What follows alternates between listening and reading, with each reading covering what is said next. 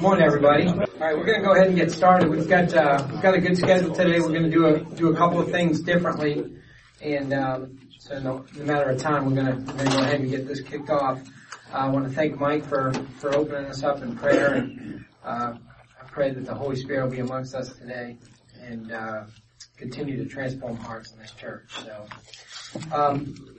So honored to have today as our speaker, Dr. Mike Miller. Mike is someone that needs a little introduction around this parts. But as I was thinking, as we put this group together, I cannot, he was the most requested speaker amongst, no offense to all of you that have gone before.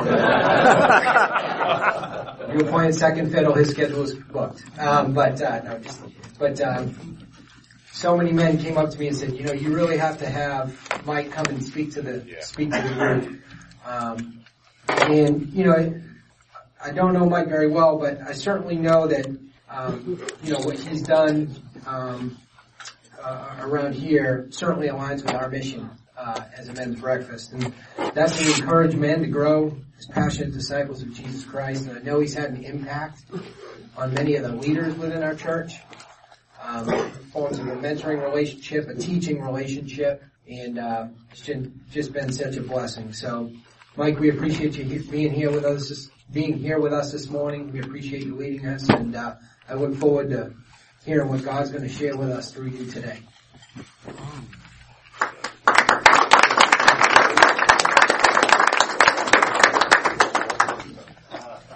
Right at the top of my notes here is to turn on the recorder. And I'll explain that. I have a daughter who is trying to record some of the things that I say, and she usually sends me over here with this fancy Sony recording machine that you stick in the pocket. And one of the problems I have with it is the on-off switch is called hold on Sony, and it doesn't mean on-off to me, but I think it's on and operating, and she will be glad if it works, and I am willing to gratify her in that, certainly. I really want to express my appreciation to Tim for inviting me to speak to this group.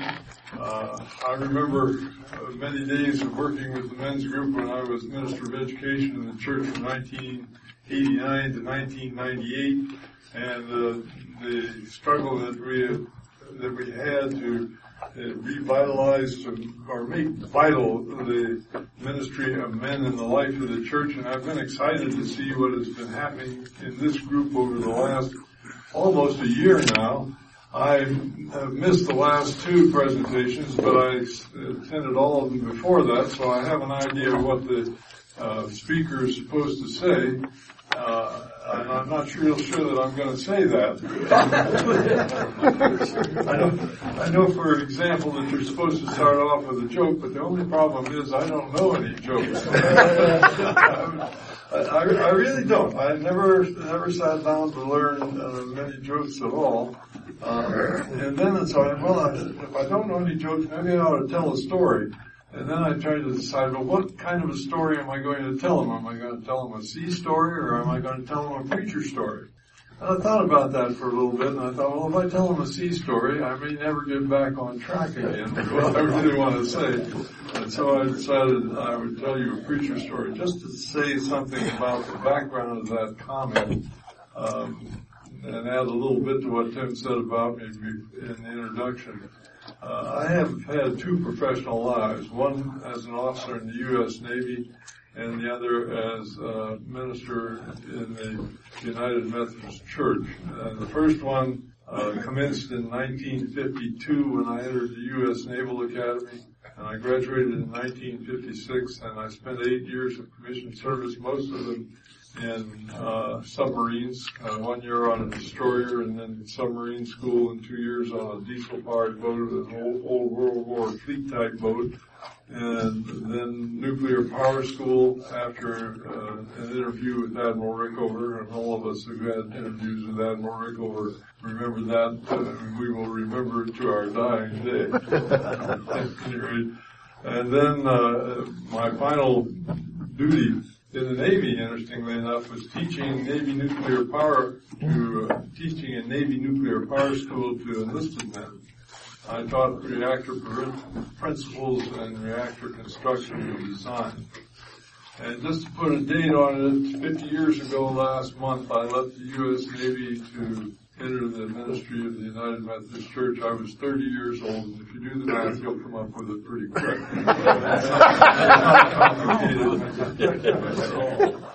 So that's the guy that stands before you today after a good many years of experience. Now, the preacher story I decided to tell is not mine, it's Fred Craddock's, but it was so impressive to me, and it relates to what I want to say today, that I thought you might be interested in it. Fred Craddock told this story in a talk he gave when he was here as part of a Christian education weekend that we were hosting for the North Georgia Annual Conference.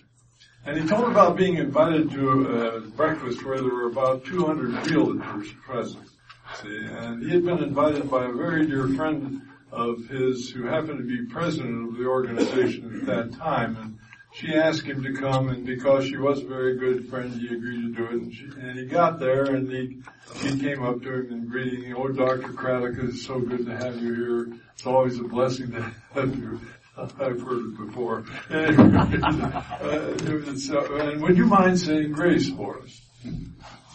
And as Fred told the story, the answer to her question, which he didn't verbalize, was no. I would not enjoy it. I would mind saying grace for you. And he, like I, and probably all other men of the cloth, have some reluctance to say a word of grace or a prayer in a secular gathering. I can only speak for myself. It's one of the most difficult things I do. And he absolutely did not want to say grace before the breakfast. But this was a very good friend of his, and he didn't want to embarrass her. So he said, "Well, certainly I'll be glad to do that." So the time came, and she called the meeting to order and said that now Dr. Fred Craddock will say a word of grace for us. And he got up, and as he told it, he prayed a prayer that he sometimes prays, and it was this: "Lord, help us to believe that what you give us to do today is more important than how we feel about it. Amen."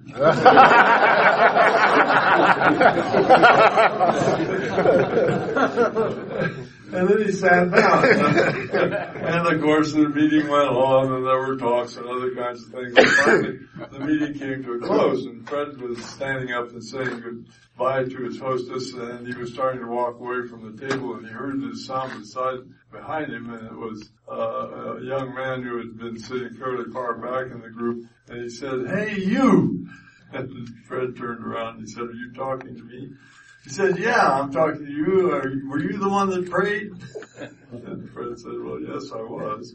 And he said, "Well, I was sitting pretty far back and I couldn't tell for sure." And he said, "I don't agree with you." And Fred looked at him and he said, "What do you mean you don't agree with me?" And he said this. He said, "Well, there is nothing in this world more or less important than how I feel about it." And Fred's response to that was, "You and I have really got a problem." And I guess I tell you that today because I find a lot of people running around loose whose only standard and value is how they feel about anything that they're doing. And there was a little book, and this is the last mention I'm going to make of C.S. Lewis, I promise you. There is a little book by C.S. Lewis called The Abolition of Man, which says essentially that if you go around with a philosophy like that, the only standard of value that has anything to do with life is how I feel about what's happening to me right now. It is the end of humanity, basically. It certainly is the end of Christianity. And I'm worried about this world in which we live because I find an awful lot of people for whom that is absolutely so. And I really appreciated Fred Craddock telling that story because that phrase, "Help us to believe that what you give us to do today, Lord, is more important than how we feel about it." And now that's my funny story for the morning. It gets worse from here. Anyway, I really struggled with what do you want to say to this group of men assembled, and then I subscribe to Christianity Today online, and weekly I get a list of articles from Christianity Today about what's going on in the world of Christianity. And about the time that I got the invitation from Tim, I was reading it one morning, and I saw this first article about a guy by the name of Mark Driscoll being in trouble. Now I didn't know who Mark Driscoll was, because Mark Driscoll is a pastor of Mars Hill Church, which is a 12,000 member church out in the Seattle area somewhere.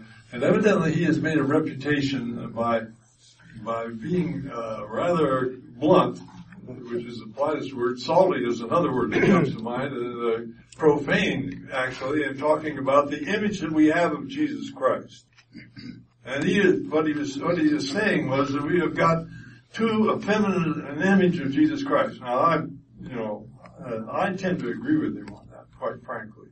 At least in the history of the church, one of the most pernicious phrases in the church is, "Gentle Jesus, meek and mild, look upon this little child." One of the worst phrases ever. It's a Wesleyan hymn.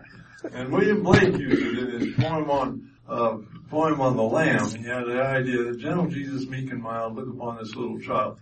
And there was a period in the history of the church when I first entered the ministry back in 1964, when we projected a really Casper Milquetoast image of Jesus Christ. Casper Milquetoast?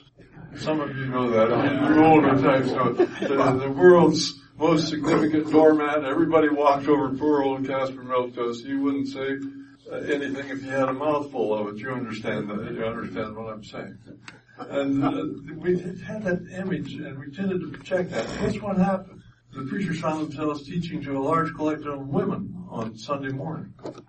There was a period in the life of the church in the 60s and 70s, perhaps in reaction to the Second World War, when we projected an image which I think is characterized most typically by Werner Salmons, the head of Jesus. I don't know whether you remember that, but it was the classic picture of Jesus. It was a Roman face, a beautiful Roman face with long flowing locks and a very calm looking out at the world. And that, I've seen that picture hanging in churches, or at least I used to. Fortunately, I don't anymore, because I kind of think it got to what I'm talking about. This led me to thinking, well, Mike, what is your image of Christ? I thought, well, maybe it might be interesting for the men of the church to hear something about the authors, the people who have shaped my spirituality over the years, and about the image of Christ which has come out of that. So I've decided that I'm going to introduce you to some authors that you may know and some that you may not know.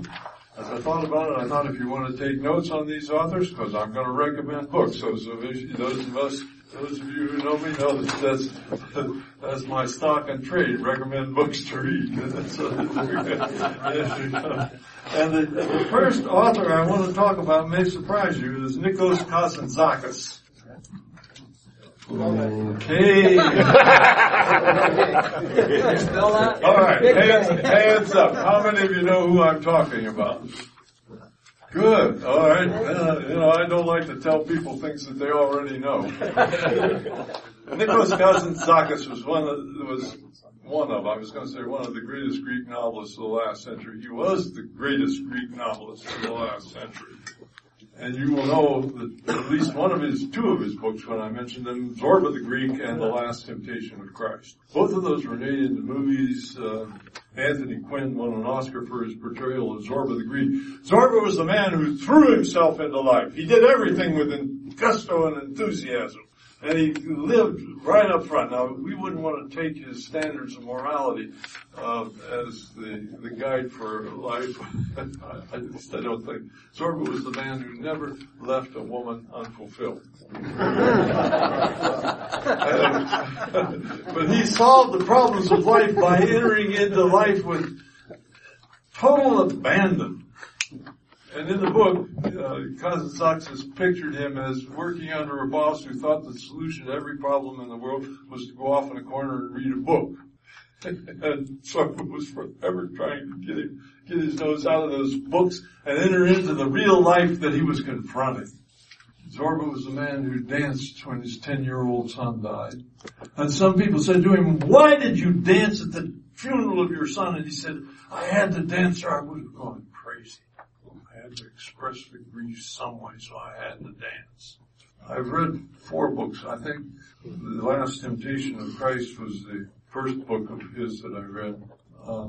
Interesting note, I read somewhere, picked up somewhere. You know, in the last temptation of Christ, the last 40 pages or so is the sort of semi-conscious dream sequence of Christ hanging on the cross, barely conscious, but his life is going by him, and he is faced by that last temptation, the temptation to deny the truth of what he has lived out and what he is dying for.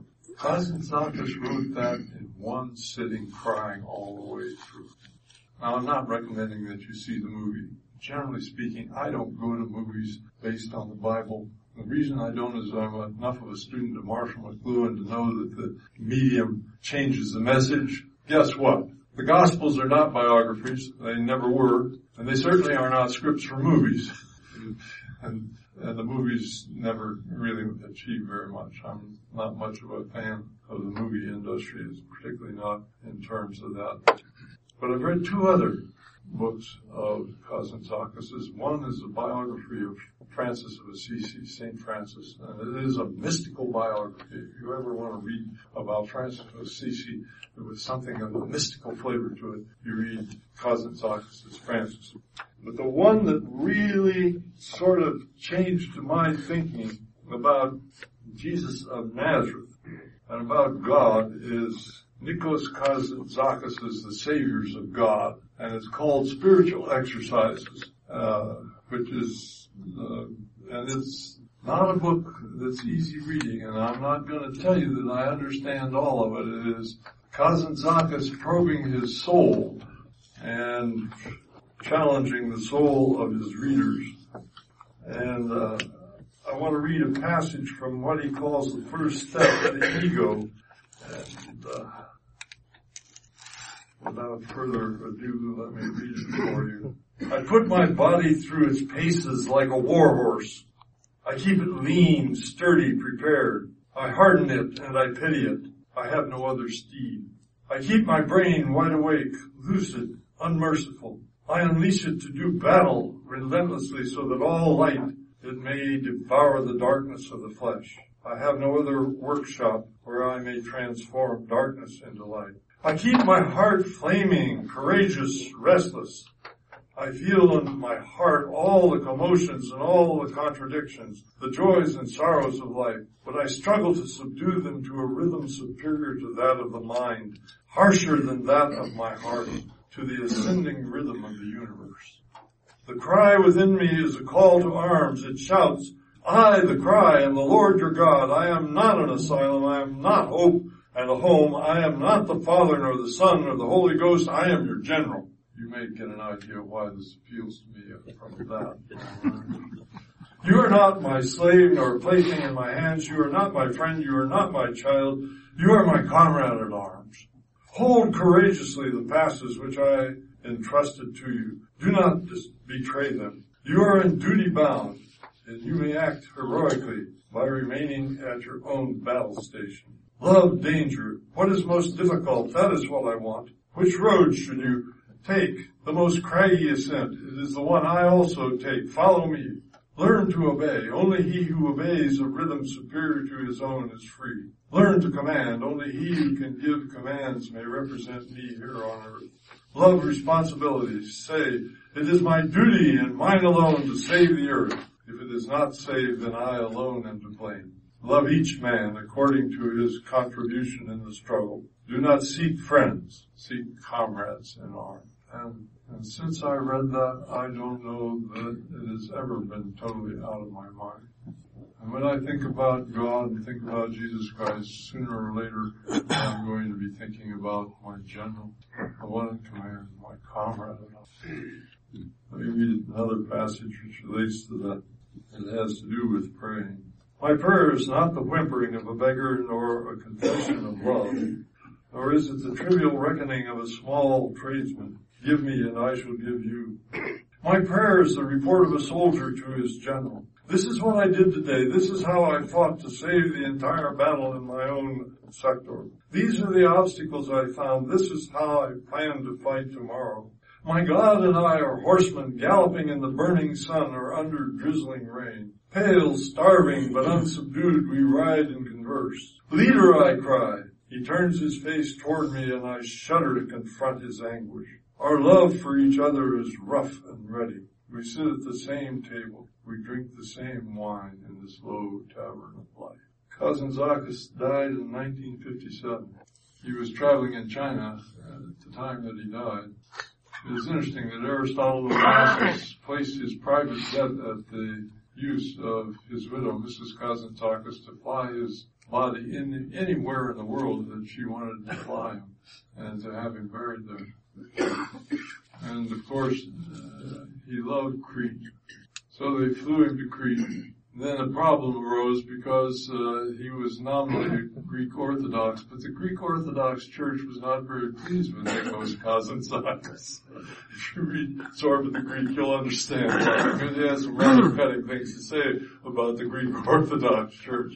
So they ran all over the island, and finally they found a priest who would do the burial, and they gathered around the grave, a crowd of people who had heard about the fact that Kazantzakis' body was there. A crowd of people gathered around the grave, and they got to the point in the service where they were ready to lower the casket into the ground, and the mechanism jammed, so they couldn't lower it. And out of the crowd stepped a giant of a man who might have been Zorba himself, who grabbed that mechanism and manually lowered that casket into the ground all by himself and stepped back into the crowd and disappeared.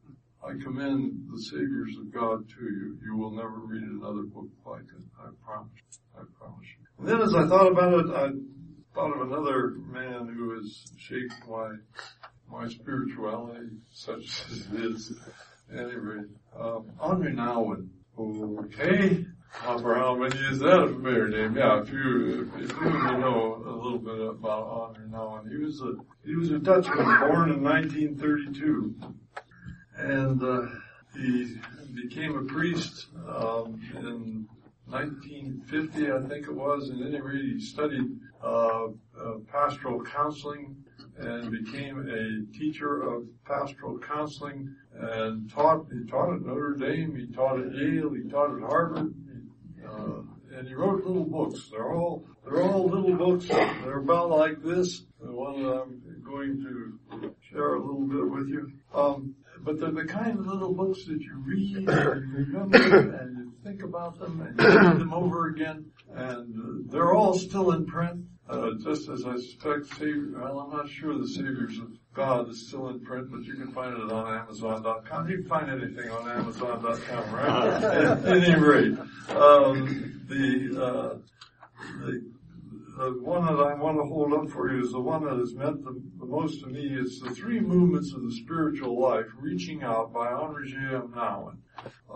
It is, the three movements of life are very simple. The movement from loneliness to solitude, from hostility to hospitality, and from illusion to threat. Loneliness to solitude. How do you deal with yourself and the fact that you are ultimately alone in the universe? Is it a desperate loneliness that causes you to reach out and grab people and pull them in and use them to try and combat your loneliness? Incidentally, those of you who know me well know that I am a charter member of the Dead Poets Society. So I'm half in mourning this morning. I don't pay much attention to movies, quite honestly, but Robin Williams captivated me. I've probably seen more of his movies than any other actor. And the Dead Poets Society was a great movie. It was a little bit heavy on the caricature of the characters in it, but it got the message across. Sensitivity. Hostility to hospitality. How do we deal with other people? Do we treat them defensively, always worried about how they're going to deal with us? Or are we open to them? Do we offer them hospitality, which Nouwen calls friendly open space, where they can realize in our presence whatever it is that God wants them to be? And the final one, the illusion to prayers. How do we deal with God? And the illusion, my dear friends, is the illusion of immortality. Let me read you a couple of paragraphs of Nouwen about that. The greatest obstacle to our entering into that profound dimension of life where our prayer takes place is our all-pervasive illusion of immortality. At first it seems unlikely or simply untrue that we have such an illusion, since on many levels we are quite aware of our mortality. Who thinks that he is immortal? But the first two movements of our spiritual life have already revealed to us that things are not quite that simple. Every time we search anxiously for another human being who can break the chains of our loneliness, and every time we build new defenses to protect our life as an inalienable property, we find ourselves caught in that tenacious illusion of immortality. Although we keep telling each other and ourselves that we will not live forever and that we are going to die soon, our daily actions, thoughts, and concerns keep revealing to us how hard it is to fully accept the reality of our own statements. Small, seemingly innocent events keep telling us how easily we eternalize ourselves and our world. It takes only a hostile word to make us feel sad and lonely. It takes only a rejecting gesture to plunge us into self-complaint. It takes only substantial failure in our work to lead us into a self-destructive depression. Although we have learned from parents, teachers, friends, and many books, sacred as well as profane, that we are worth more than what the world makes us, we keep giving an eternal value to the things we own, the people we know, the plans we have, and the successes we collect. Indeed, it takes only a small disruption to lay our illusion of immortality bare and to reveal how much we have become victimized. I don't know exactly how that speaks to you, but it speaks to me. I see it all too often and all too commonly in my own life. I learned by reading Nouwen left Harvard. Who leaves Harvard when you've got a position at Harvard? Nouwen left Harvard in 1986 to take a position as chaplain in Daybreak, the L'Arc community in Toronto. L'Arc is a French organization in which groups of people, some severely handicapped, severely disabled, some able-bodied, live together in a home, and the able-bodied take care of the disabled, and they earn the upkeep of the home. And he spent the last 10 years doing that. He wrote about it, and I think I've got a little time to share. He wrote about it, or he spoke about it. Actually, he was asked to come back to Harvard during that period to speak on world peace, and he went back and he spoke about the peace of the most disabled man in the community, Adam. He called the talk Adam's Peace. Adam is the weakest person in our family. He is a 25-year-old man who cannot speak, cannot dress or undress himself, cannot walk alone, cannot eat without much help. He does not cry or laugh. Only occasionally does he make eye contact. His back is distorted. His arm and leg movements are twisted. He suffers from severe epilepsy and despite heavy medication sees few days without grand mal seizures. Sometimes as he grows suddenly rigid, he utters a howling groan. Only on a few occasions I have seen one big tear roll down his cheek. And what he says is that in caring for Adam John Arnett, who died just a few months before Henri Nouwen died, he learned of peace. Because ultimately peace comes out of that which is the most healthy. That is the peace that is of God, not the peace of this world. But remember that the peace you seek is not of this world. Don't be distracted by the great noises of war, the dramatic descriptions of misery, the sensational exploitation of cruelty. Newspapers, movies, and war novels may numb you, but they do not create the true desire for peace. They mostly create feelings of shame, guilt, and powerlessness, the worst motives for peace work. Keep your eyes on the one who refuses to turn stones into bread, jump from great heights, or rule with great temporal power. Keep your eyes on the one who says, blessed are the poor, the gentle, those who mourn, those who hunger and thirst for righteousness. Blessed are the merciful, the pure of heart, the peacemakers, and those who are persecuted in the cause of uprightness. Keep your eyes on the one who touches the lame and the blind, the one who speaks forgiveness and encouragement, the one who dies alone. Keep your eyes on the one who is poor with the poor, weak with the weak, and rejected with the rejected. That one is the source of all peace. As long as we think and live as if there is no peace and that it all depends on ourselves to make it come about, we are on the road to self-destruction. But when we trust that the God of love has already given the peace we are searching for, we will see this peace poking through the broken soil of our human condition, and we will be able to let it grow fast, even to heal the economic and political maladies of our time. Now and died, the media in the United States of America blew it.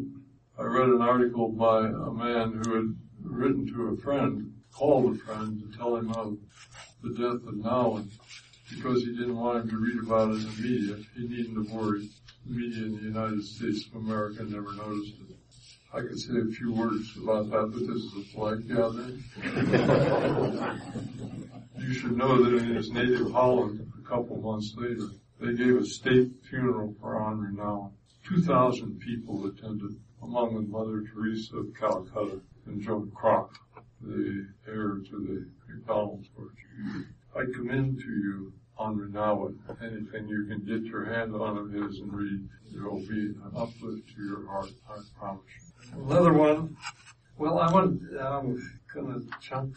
I want to talk about at least one theologian. Otherwise, you might think that I never read any theology. But I really do. I have read theology. And the theologian that I've read is Emil Brunner. Now, he's a German. All right. There was a period of time when, in order to be theologically well known in Germany, your name had to begin with B. Last name begin with B. Barth, Bultmann, Bonhoeffer, Brunner. All right, there you go. A holy quartet. The holy four. I waded through Emil Brunner's magnum opus one time, and I'm not going to recommend this to you. It's called The Mediator. Although I will tell you a little story about The Mediator that I heard from one of my colleagues teaching School of Theology out at ORU. Told me that when Dr. Brunner had published The Mediator in German, his publisher wanted to translate it into English for the English market, of course, for the American market. And he recommended a young woman as a translator, and Emil Brunner knew that she had a reputation as a devout atheist. And he raised some questions about, really could a devout atheist translate something that is so centered upon the work of Christ as the mediator of God to human beings? And the publisher assured him she will do a very fine job. And well, after she had finished and sent a copy to Dr. Brunner, he read through it and noted that she really had done a very fine job. And so he fired off a message to her, congratulating her on how well she had translated his work into English. And she wrote back to him and said, "Don't thank me, I thank you. I became a Christian translating your book." See, theological tomes do convert people. But the passage that I want to read to you from Emil Brunner, The Mediator, is not on the second page either. It's on a page of about 436 of 500 pages, just in case you're wondering. But it is one that I have treasured ever since I ran across it. The state of the Christian is one of confident despair. But the despair is confident, and he puts that in italic. All those inner moods and feelings as they rise and fall, tossed like the waves of the sea, over an immovable sheet of rock upon which these words are clearly inscribed. I belong to Christ in spite of everything, in spite of myself, in spite of my moods and feelings, in spite of all my experience of my impotence, even in the sphere of faith. I belong to Christ not because I believe in Him, but because of what Christ has said through the word which God has spoken to me in Him, the mediator. Let me read that last one again. I belong to Christ not because I believe in Him, and not that that's not unimportant, but that isn't the final judge, but because of what Christ has said through the word which God has spoken to me in Him, the mediator. Not all that long ago, I read another book by Dr. Brunner called The Misunderstanding of the Church. You should know about Emil Brunner. that he was somewhat skeptical of the church's organization. He really should. As a matter of fact, he spent some time in Japan, and he found there a church called Mukokai in Japanese, which means the no church church. They had done away with all organization. They were simply a fellowship of people who occasionally met together. They didn't have preachers or anything else like that. And Dr. Bruner commended that rather highly. Now, I know who I am, and I know I'm not disavowing all that I've learned, but I'm saying I learned something, because what Dr. Bruner does in the misunderstanding of the church, and I got my copy of it through Amazon.com. What he does in the misunderstanding of the church is saying that where we misunderstand is in thinking about the ecclesia as if it were in and of itself the church. Christ never used the word church as we use it. He used the word ecclesia, and he only used that twice, the called out ones. And he pictures the beginning of the sacrament of communion as the time around the fire in the evening when anybody took a loaf of bread and broke it, and by the power of the Spirit, they shared in the Spirit by breaking that bread and eating it together, and that's where the ecclesia came into being. And if you read very carefully in the book of Acts, you'll note that the early church begins with breaking bread and no mention of pouring wine. Now, I know the history of the church, and I know that you cannot forever continue a disembodied or unorganized ideal. It won't work. It won't work. It never has. But what he says is about that, what we need is the Holy Ghost, who is promised to faith in Jesus Christ, and who, where he is powerfully operative, brings about that freedom and obligation, and that sense of obligation and freedom, that responsibility and fellowship, which is far removed from all collectivism as it is from all individualism. Now, that's a mouthful, I know, but let me just tell you what he said, interpret it for you. What he is saying, we need the fellowship of the gathering, and certainly we need that. But it is not just being collective and being together. It is being together to invoke the Spirit of Jesus Christ. And we do not dare to become individualistic. There's no such thing as an individualistic Christian, and that flies in the face of a lot of what people in the United States of America think. And then one other quote. He says, since Christianity for the first time in the Reformation era grasped the fact that the essence of the ecclesia was in principle distinguishable from and in part opposed to the vessel of the church which contained it, ever new attempts have been made to give the Christian community the eternal form which best fits it. And although Dr. Bruner didn't say so, he could say all of them are total failures. You can't give the church an eternal form out on this earth. It is the ecclesia that is eternal, the fellowship of the Spirit. I was going to mention also the imitation of Christ. I have some friends in the choir here, and they've heard about the imitation of Christ before. Let me just say that my copy of the Imitation of Christ was given to me in 1967 when I left serving a congregational church in Berkeley, Massachusetts, that I'd served for a year and a half, and somebody in the congregation gave me a copy of the Imitation of Christ. This is going away yet. And it sat on my shelf for the next 4 years until I got to Woodridge, Illinois, on my first full-time charge as the second pastor of the church. I hadn't been there more than a month, and it occurred to me that, Lord, if I'm going to survive in this situation, I'm going to need help. And all of a sudden, like a voice from above saying, why don't you take up the Imitation and start reading it? I don't know how many times I have read it through. I don't keep count. It's part of my daily devotion to read a passage from the Imitation of Christ, Thomas à Kempis. And if you've never done that, you should. I want to close by mentioning another man, Thomas Merton. Merton, I don't know much about Merton, never read much of what he wrote. He was a contemplative, and he was a leader of the contemplative movement. He was a Trappist monk who became a priest, and he wrote The Seven-Story Mountain. He wrote poems. He was a leader of the contemplative movement. what I do know about him are the last words that he spoke. In 1968, he was at a hotel in Malaysia in a mixed gathering of Christians and non-Christians, and he was lecturing, and it was one of the few times he'd ever traveled outside the United States. And he had some priests there, and he was lecturing them, and he got done with the lecture in this hotel. And it was typically hot in the Bangkok area, which is where the hotel was. And Thailand, I said Malaysia, I meant Thailand. And some young priest came up to him afterwards and fussed at him because, as this young enthusiastic priest said, he hadn't talked enough about Jesus Christ. And Thomas Merton put up with it for a little bit, and he said, listen, the time has come when we need to stop talking about Jesus Christ and so live that when people meet us, they will see Jesus Christ and know whom they have met. And he went up to his room to take a shower, and nobody knows for sure what happened, but it was an electrical accident and he died. Now, I am rather certain that I could live forever and never come up with such a significant last word.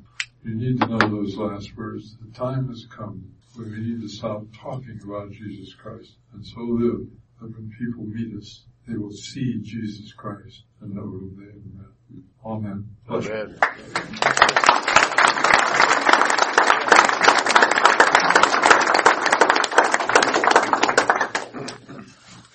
Thank you, Mike. That was such a blessing.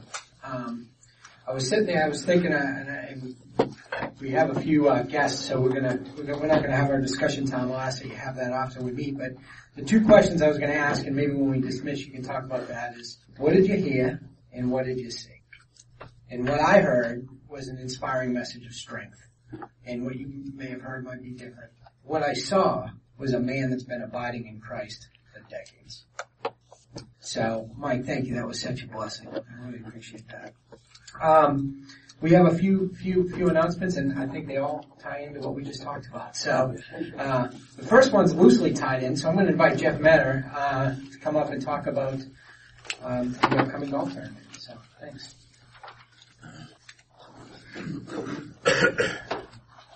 Good morning. Good morning. If you notice on your table, I've put some brochures out. I'm the tournament director of the Malone Dotson this year, and just wanted everybody to take a look at this. And we're looking for more RUMC members to play in the tournament. So this year we've done a discount for RUMC members. If you're a single RUMC member and you want to play, it's a $25 discount off of the $200 entry fee. If you sign up a foursome of RUMC members, it's an additional $25 discount for a total of $150 per player. If you've never played in it, it's a really fun event. It's Monday, October the 13th at the Trophy Club of Alpharetta. All of the proceeds go to the RUMC Foundation operating account, which helps the foundation to operate and use the endowments for what they're designed for. If you can't play, we're asking for sponsors. We have different levels of sponsorships. There's whole sponsor, food and beverage sponsors. So this year, one thing new is Bank of North Georgia is now the presenting sponsor of the tournament. They have stepped up and decided to help us out, and so hopefully this will be a fun event. Take a look at it. If you can, please play. Thank you. Thank you. Thank you so much. I look forward to I'll be out there, so hope to see you. Malone, thank you so much for coming today. I appreciate it. Next, I'd like to, one of the things that Dr. Mike talked about was moving from hostility to hospitality. So with that, Bill Newton's going to present. Tim, thank you. For the first 20 years I was a member at RUMC, I was really good at flying the radar. Didn't really participate too much, came to church Sunday school and didn't get involved. But it's been different for the last 10 years because I seem to be getting emails and calls about doing all sorts of things around here. And about 5 or 6 weeks ago, I got an email, a couple emails actually, following up on Mike's vision for hospitality here at RUMC. And this came out, I think in large measure, Mike, from your trip to Australia, which you observed there. And for those of you who've been to Australia, I think you really understand that because It is one of the most hospitable places I've ever been. And so I got these emails and just looking at my iPad where I opened it up, and I told Leanne, well, I got another email from the church asking me to do something. And she said, well, what is it? And I'm reading, and spending 28 years in corporate culture, I now retired, tend to be kind of cynical sometimes in a humorous way. You can relate to that. And so I said, I think they're asking me to be a homeroom mother. And so we talked about it, and seriously, I spent really all of my career with two roles. One is a problem solver, and the other is sort of a facilitator of hospitality. This is the Coca-Cola Company. And so all of us, who were raised in good homes and, go out into the working world and such, we're all familiar with hospitality. But what we typically know about is passive hospitality. And here at the church, a manifestation of that is we have visitors come to the church, and they come into the Sunday school class, and you introduce yourself, and you say, well, the coffee's over here, and just have a seat when you want to, and we'll start the program, and, introduce a few people around. But we don't typically put a whole lot of effort into really reaching out to these people. And so we're moving to what is called radical hospitality. And if you want to know more about that, Google it, put quotes around radical hospitality, because when Google searches, it'll put those two words, link those two words together in that order. And you'll see some amazing stuff come up. It is just an incredible concept that is been used in many, many churches with tremendous success. And so we're going to follow on that, and we're going to pick up with a lot of the learnings that others have gained.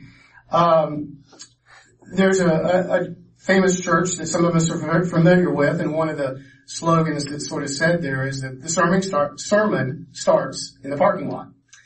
And to Mike's point, we've talked about hospitality. We do the passive hospitality, but we're really going to become radical about it, and we really want people to, when they come to RUMC, they see Christ in everyone whom they're talking to. And a lot of it's going to start in the parking lot. You also have seen the email about the parking assistants and such, but we've got some other jobs that are going to come along, and we're really going to engage the men in this. So this isn't the only time you're going to hear about this. You'll get some emails that'll come out about it.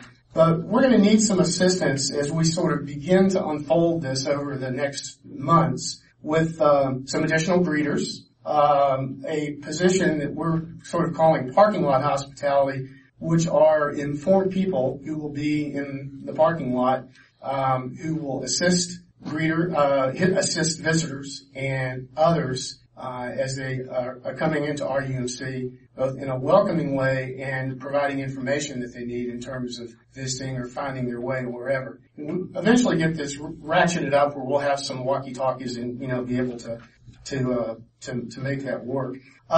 Mike's talked in sermons about the umbrella hospitality, that when we have a really terrible rainy day, that we're going to try to have some ways to help people sort of ferry in and out of the parking lot to get into the building. And then we'll be working with the city of Roswell, hopefully, on an arrangement where we will have some golf carts available, like a lot of other churches do, to get people from the far back 40 of the parking lot up closer to the building, and particularly some of our guests and some of our more elderly members and such. But hospitality it has been around, this whole concept started in the 1st century AD. Jesus Christ. Go back and look at Luke 14, the parable of the guests. That's really what we're going to be aiming for.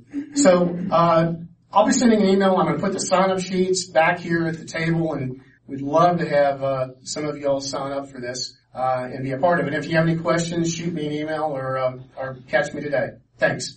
Great. All right. A couple more things. Who here is concerned about our greater community and wants to reach people in our community for Christ?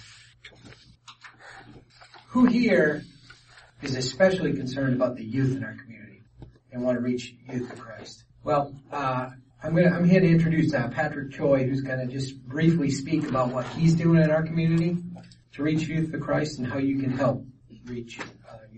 Good morning, everyone. For those of you who don't know me, my name is Patrick Choi. I just graduated from Georgia College with a degree in marketing, and I'm now on staff with Cru. You guys may know it as Campus Crusade or Student Venture. Jeremy Absher, I think he was involved with the church. He was actually doing what I'm doing now. But what is Cru? Essentially, we're just a ministry that's concerned about connecting people with Christ, specifically high school kids.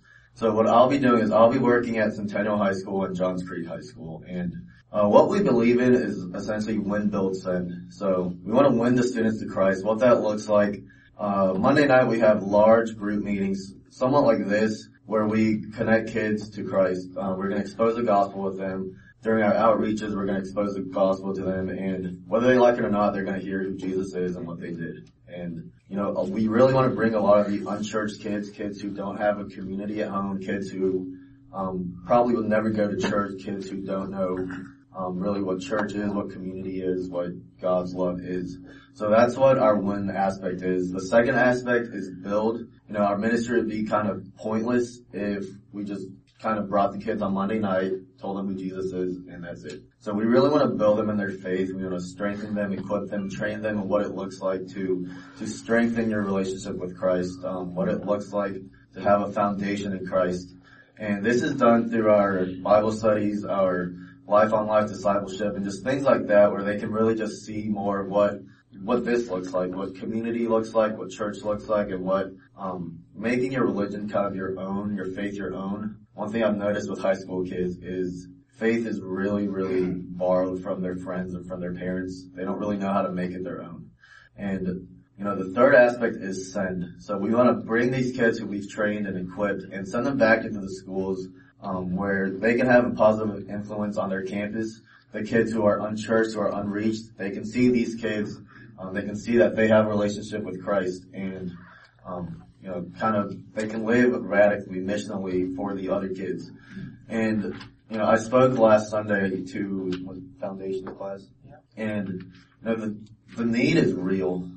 These kids, every day, they go into school and it's scary for them. A lot of kids, they don't know Christ, they don't know really anything. And one thing Mr. Miller said that really hit me was when that man passed away, the media, they blew it.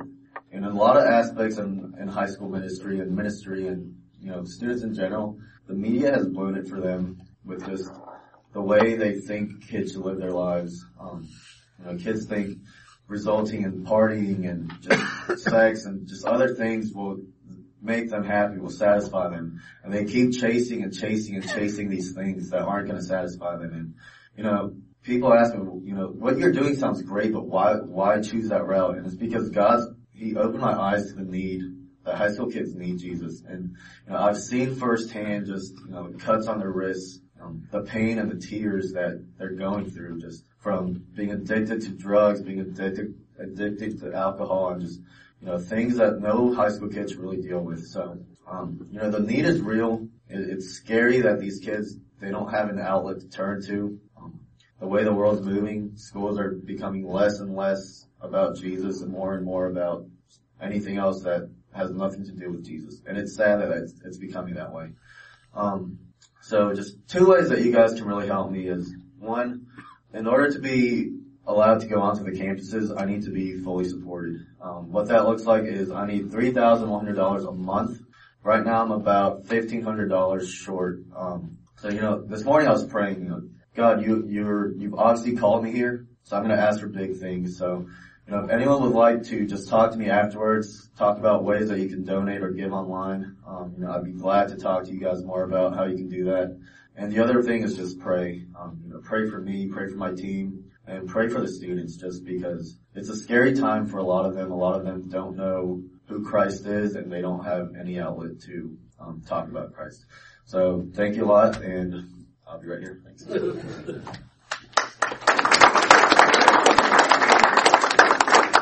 I know we have a great youth program. We have a lot of people here that support it, but Patrick's going. he's going, and I hope we can find it in our hearts to help him out with all that calling.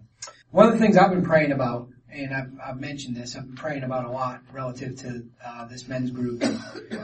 Certainly we've seen the Spirit moving among us, but one of the things I've been really praying about is that from this, from our men's group, that we could have some men's Bible studies that people could get connected with, where they could get deep into the Word and develop relationships with other men in our church, and something rich that we could invite people to and ask them to be a part of. So I want to bring up Paul, who's going to talk about a study that's going to be beginning in September, and that each of you are invited to participate in. So thanks for being here, Paul. Yep. In the interest of time, I'm going to show we are a Bible study. You don't know, we're called the Holy Rollers, okay? We meet on Monday nights over in the A building. I put a brochure, I think, on most of the tables here that's going to talk about what we're doing on Monday night. We're going to start something called the Truth Project. It's a video series put out by Focus on the Family. And honestly, Dr. Miller, that's the third time I've heard Henry Nouwen's name mentioned this week. So I think this is a God thing. But anyway, I'm going to show a real short video here. It's 2 minutes long. Let me just start it up. You are about to take what could well be the most important tour of your life. It's going to be a worldview tour. We are going to turn and gaze upon the face of God. What should we hear? What should we see? You are going to be amazed. Why did Jesus come into the world? Do you know who Jesus is? Do you know? From time to time, we're going to bring some experts into the classroom. The world is reeling with uncertainty. It's almost like it's in the air. Truth is fundamentally about who God is. We're challenged to either confront culture, to abandon it, or transform it. Is our culture filled with lies? This is a battle of worldviews. Do you really believe that what you believe is really real? Evil. What is it? Where did it come from? Why is it in the world? Who is God? Who is God? Who is man? What does God say about who man is? What takes us captive? What is insanity? What is the world's view of work? God is a God of social order. We're going to look at economics, art, media, music, and literature in this sphere of labor. We're going to look at the area of philosophy and ethics. Everything is about relationships. There is no direction you can travel in which God has not spoken.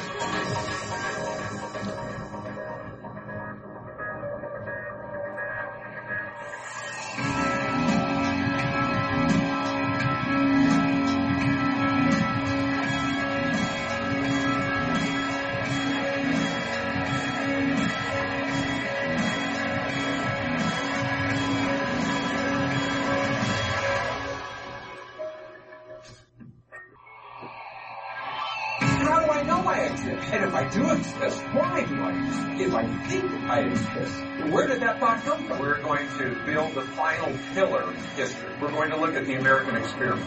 Intimacy, union, fellowship, love. The God of the universe dwells within me? Wow.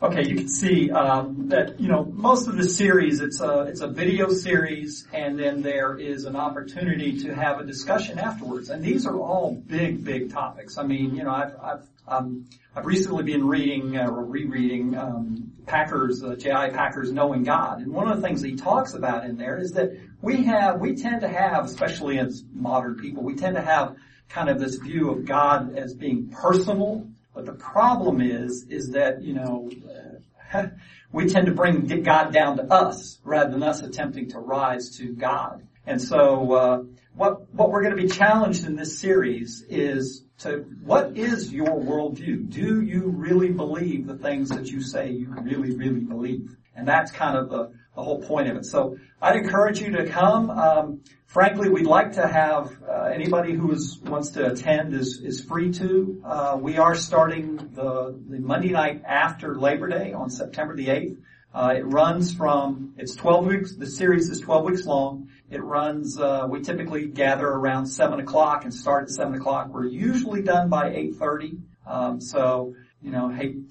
We try to get out before, Monday Night Football and all that kind of thing gets going. But, in any event, just if you could give, I've got Dave Cunningham, who is the leader of this group. If you could give him just a call, or there's an email address on the there for you, and just let him know, because we frankly want to kind of know how many people, because we may have to remove rooms is what it boils down to. I mean, it's a logistics thing. So all are welcome. We appreciate it, and thanks Tim for the opportunity. All right, everybody. Well, thank you. Mike, would you mind closing us in prayer? This is not a secular gathering. I see what you did there. I think I could say, help us to believe that what you give us to do today is more important than how we do it. But I'll say a little bit more than that. For the gifts of gathering together, for the gifts of fellowship, for the warm handshake, for the inspiration of being part of a gathering of like-minded men. For all of that, Lord, we are abundantly grateful. So send us forth to the tasks that you give us to do. Help us to do them with the expectancy that somewhere in all of those tasks we will see you and experience your guiding hand. Through Christ our Lord. Amen. Amen.